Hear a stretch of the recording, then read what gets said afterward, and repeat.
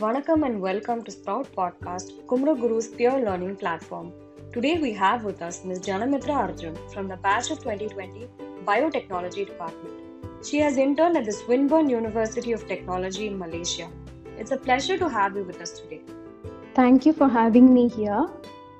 There is a powerful driving force inside every human being that once unleashed can make any vision, dream or desire a reality. Who is your inspiration? Who is that powerful driving force in your life? My inspiration would be the biotechnologists across the world, helping healthcare workers at diagnosing diseases, developing pharmaceutical drugs and diagnostic products, finding alternative ways to transform the medical industry. So, my powerful driving force are these untiring medical biotechnologists who play a dynamic stance in tackling these obstacles pertaining to health, starting from flu, cancer, to addressing global problems like handling the deadly viruses. That's a very reflective inspiration that you have. Life science stream itself sounds very interesting and is diverse and varied. What is your area of specialization?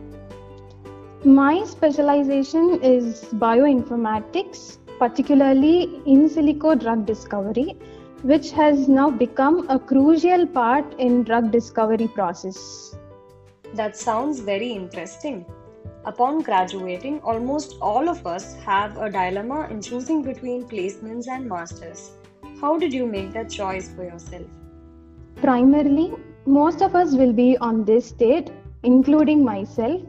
So while taking our undergrad courses or while doing our projects, in addressing some problems at our field of interest, some will have the thirst to know more about it and expanding our technical abilities. So such people can think about pursuing masters. And that is how I got my idea on this. That's a very systematic way of defining the options that we have. I'm sure this will benefit our listeners.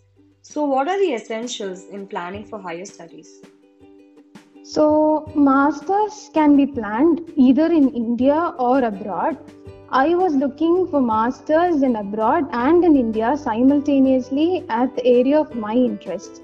So, the first thing I would suggest is choosing the course which we are interested in, then looking for countries which would be suitable for your plan, like looking upon the visa provisions by the country, internships or placements, then shortlisting universities and preparing for competitive exams like IELTS, GRE, TOEFL appropriately, which the country and the university accepts.